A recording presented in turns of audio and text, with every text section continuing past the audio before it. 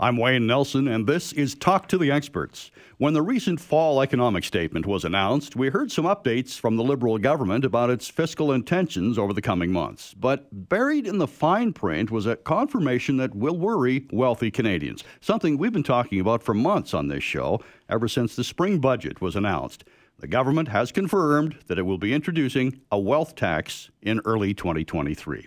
Sheri MacMillan from MacMillan Estate Planning is here with me today to talk about the government's intentions and how wealthy families can protect themselves before the end of the year. Sheri, it's a pleasure to have you back with us in studio, nonetheless. I know, it's wonderful, Wayne. It has been a long time. Now, before we get started, I want to let our listeners know that the MacMillan team will be hosting 2 virtual webinars. The first one is coming up Wednesday, November 23rd at 6:30 p.m., and the second one, Wednesday, December 7th at 6:30 p.m., to go over some recommended estate planning tools, including some of the topics we're going to be discussing today. To register, you will need to call MacMillan Estate Planning. The number is 1-833-266-6464, or go online to register at macmillanestate.com.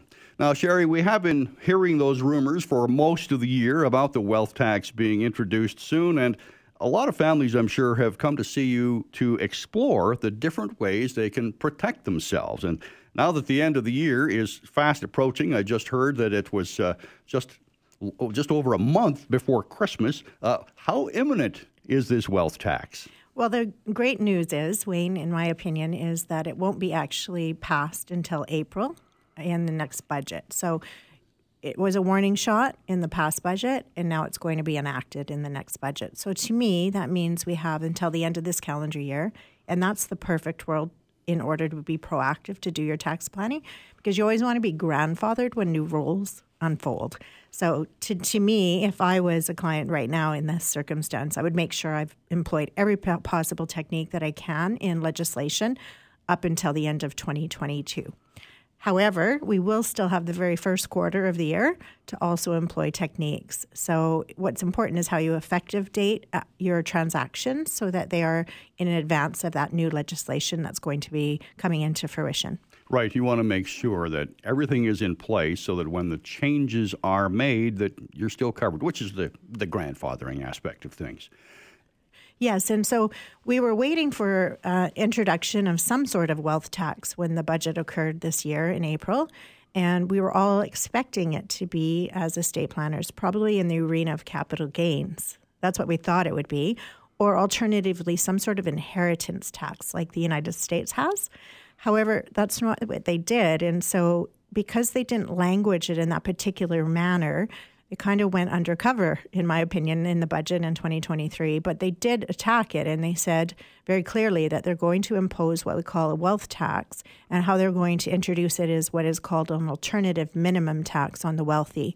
And so, what it basically is, instead of just being a tax on one particular kind of gain that could happen in your estate, like a capital gain, for example, it will be applicable to all sources of income, which is much more punitive when you think about it, because if we were just worried about one sort of tax, now we need to be worried about all of them. Sure, it's a much broader scope.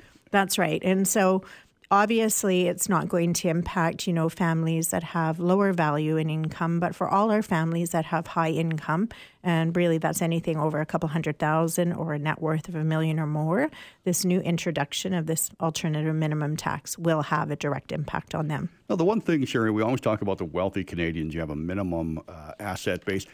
An average home these days is $500,000 or $600,000, and people forget about that. So a lot of Canadians might think, oh, well, you're just targeting the uber rich, but that's not necessarily the case. No, that's absolutely accurate, Wayne. And I think it's really important for families to think about that, because as inflation has occurred and our property values have gone up, specifically Calgary's gone up a great deal, but we've seen it across Canada.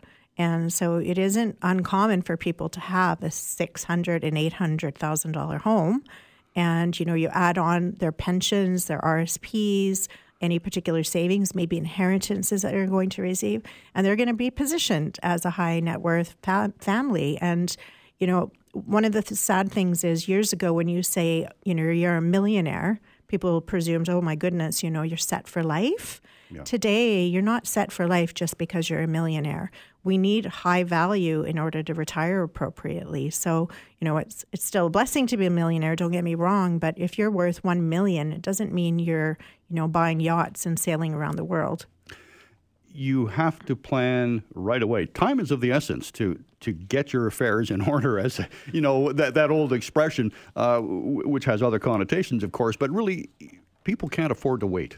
No, because Canada Revenue Agency and the same with the IRS in the United States is they're not forgiving. If you weren't proactive in minimizing your tax in your annual tax returns or in your estate itself, they don't allow you to backtrack and refile your taxes. So the onus is on us to become educated, knowledgeable, powerful, and employ these opportunities that we have as Canadians so that we are, mitigating the tax that we are legally allowed to do so. And there are opportunities. There's a good handful of them that I always share with families so they make sure they explore those. Okay, well, let's talk about some of those basic tax strategies, Sheri.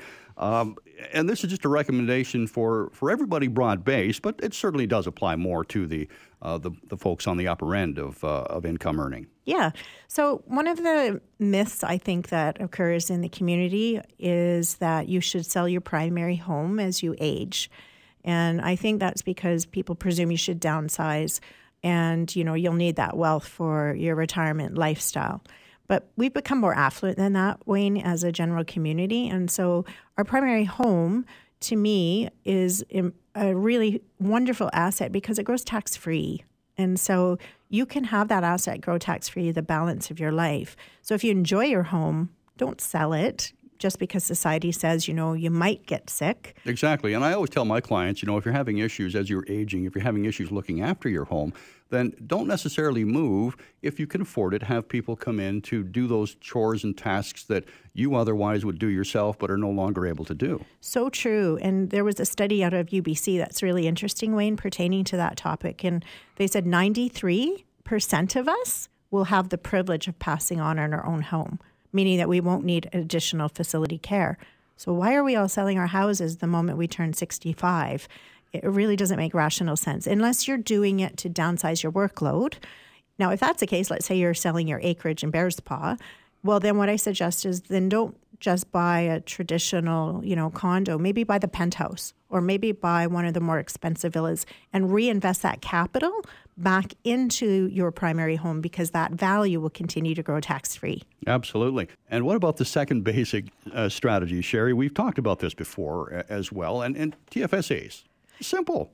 Yeah. Now, the TFSA is certainly a wonderful opportunity for all of us. For high net worth families, it's not that dramatic in numerics and ratio to their entire estate. But what we're encouraging a lot of our families to do is use the TFSA to its maximum amount and perhaps triple and quadruple it. And the reason you can do that is let's do that with your children and grandchildren as long as they're over the age of 18.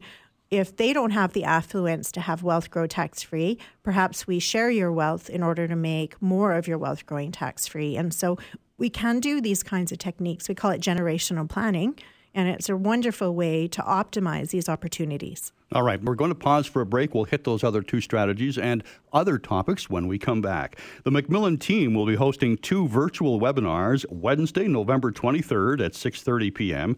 and again on Wednesday, December 7th at 6:30 p.m. Now, you will need to register ahead of time, so contact MacMillan Estate Planning. The number is 1-833-266-6464 during weekday office hours, or you can visit the website for more information. It's MacMillanestate.com.